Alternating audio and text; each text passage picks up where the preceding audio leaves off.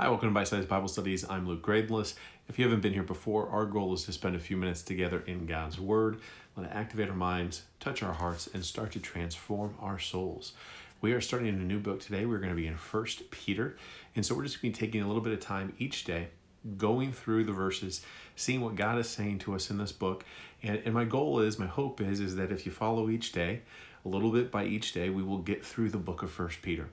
As always, my encouragement to you is don't just let this be the totality of your study. If the totality of your Bible study each day is 5 or 10 minutes, it's not going to be enough to fill your heart and fill your soul. It hungers for the Word of God. It hungers for the truth of His words. And so make sure this is a catalyst for you, but make sure you're spending time meditating, praying, reading through the Word, and really studying.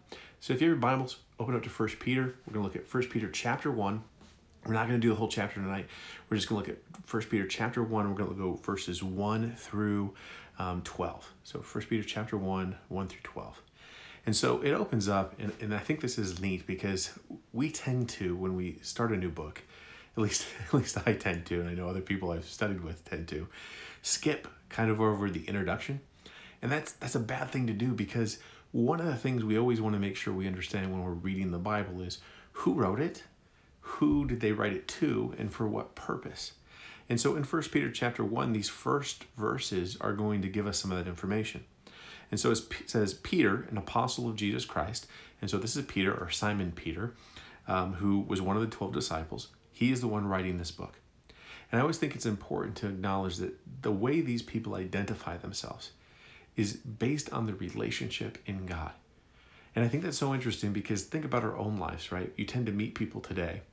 And you meet people today and you ask them who they are. And a lot of times what you're going to hear is their job title, where they work, all kinds of different things. But what these people start with is, I'm Peter, I'm an apostle of Jesus Christ. Then he says who he's writing to. He says, to the pilgrims of the dispersion in Pontus, Galatia, Cappadocia, Asia, and Bithynia, elect according to the foreknowledge of God the Father, in sanctification of the Spirit, for obedience and sprinkling of the blood of Jesus Christ. And so what he's saying here is if you study the Bible, in the Old Testament, you have the dispersion where the Jews under different kingdoms are taken out of Israel and spread around to different places. And so Peter is writing to a group of these people who have been dispersed. And it's interesting to note that Peter is mainly used by God to disciple and teach fellow Jews, right? Paul is used by God to reach the Gentiles, to reach the non-Jewish people, but Peter's often used to reach out to the Jews. And so that's always an interesting thing to note because in talking to a Jewish audience, Peter's going to have the ability to refer a lot more back to the Old Testament. He's going to be able to refer back to Jewish tradition, and he knows that these people he's talking to are going to fully understand what he's saying because they're from the Jewish tradition and Jewish background. You notice when Paul writes, he doesn't typically do this because he's talking to Gentiles who don't have a Jewish foundation to build off of. So we know this is Peter, an apostle of Christ, and he is writing to fellow Jews in these cities. And I think it's important that right away what you see him saying in verse 2 is thinking about your own relationship with God. He says, what about these people? Not only have they been dispersed, yes, but in verse 2, they're elect, right? They're the ones that have been chosen by God. They've been sanctified by the Holy Spirit for the obedience and the sprinkling of the blood of Jesus Christ. And so here in this very beginning part, he's acknowledging who he is, who they are, and he's also reminding them that their identity isn't just where they're located, and it's not just their nationality. It's the relationship that they have with Jesus Christ. It's the relationship that they have with God. It's the relationship they have with the Holy Spirit, the full Trinity and how it's impacting them. And so you see that being really important here. And I love this because it reminds me a little bit of the Lord's Prayer, right? When you think about the Lord's Prayer, right? Our Father who art in heaven, hallowed be thy name, your kingdom come, your will be done on earth as it is in heaven, right? Before you get into praying for your needs and your wants, what do? You think about who is God. You think about how awesome and mighty and powerful he is. You pray for his will to be done. You think about your relationship with him. And only once you've done those things, then do you start to get to your needs. And similarly, we're seeing a little bit of that kind of emphasis here, where Peter's going, hey, before I get into the meat of what we're going to talk about, let's just remember who we are. let's remember the beautiful gift of the fact that you and I were chosen by God.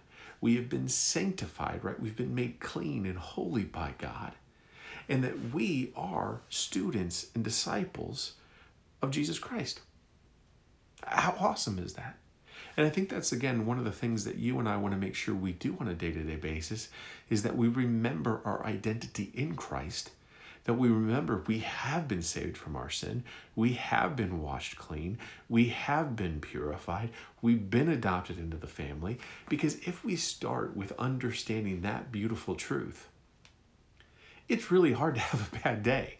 I mean, in comparison to those truths, any of the things that the world can throw at us are going to pale in comparison to that identity and to those things that God has already, not that he's going to do, that he has already done for us. And so Peter is reminding the people of this. And so then he says to them in verse 3, grace to you and peace be multiplied. Blessed be the God and Father of our Lord Jesus Christ, who according to his abundant mercy has begotten us again to a living hope through the resurrection of Jesus Christ from the dead, to an inheritance incorruptible and undefiled, and that does not fade away, reserved in heaven for you who are kept by the power of God, through faith for salvation, ready to be revealed in the last time. And so let's break down some of that. So we focus on this relationship in God, right? We think of all the things the Trinity has done for us. We're reflecting in those things. And then he puts us immediately into the mindset of thinking about the reward that we have for ourselves. And so I think this is an important verse for us because it reminds you of one of the essential things that you and I as Christians need to think about. So in verse 4 it says, to an inheritance incorruptible, undefiled, and that does not fade away, reserved in heaven for you. And so what is he saying? You and I, as believers, we have this beautiful gift waiting for us. It is a gift that will only come after death, but it is a gift that will never fade away, cannot be corrupted, cannot be broken, cannot waste away, right? Unlike the treasures of this earth, which can disappear like that, the gift that God gives us is something of unbelievable beauty, and that we can have hope and faith will be there for us. But it is an inheritance. It is something that is waiting for us after death. And so I think it's important for us to remember that one of the things that we are called to as Christians is to fight the temptation to be sucked into the temporary, to be sucked only into the now, and to miss and forget what waits out there for us in eternity, right?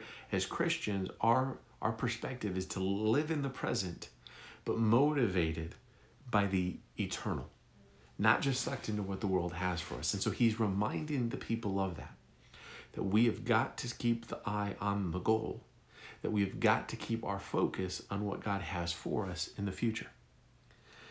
He says to us then, he says, in this you greatly rejoice, though now for a little while, if need be, you have been grieved by various trials, that the genuineness of your faith, being much more precious than gold that perishes, though it is tested by fire, may be found to praise, honor, and glory at the revelation of Jesus Christ, whom having not seen you, love.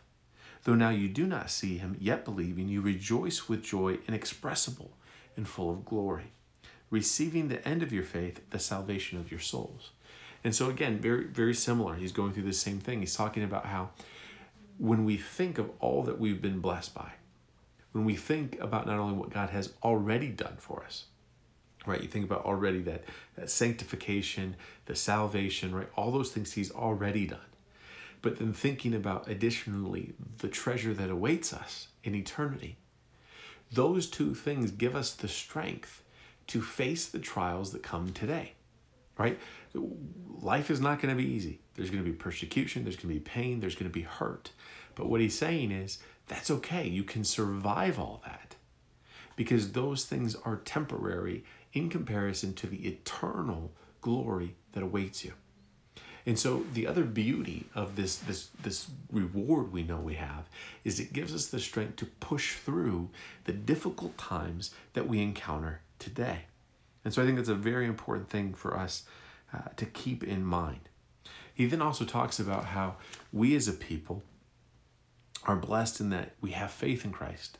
Right? A lot of these things that happened to Jesus, we didn't get to see with our own eyes, but yet we still believe. Why? Because the Spirit of God speaks to us. The Word of God speaks to us. And so we rejoice in this glory that we get to be part of.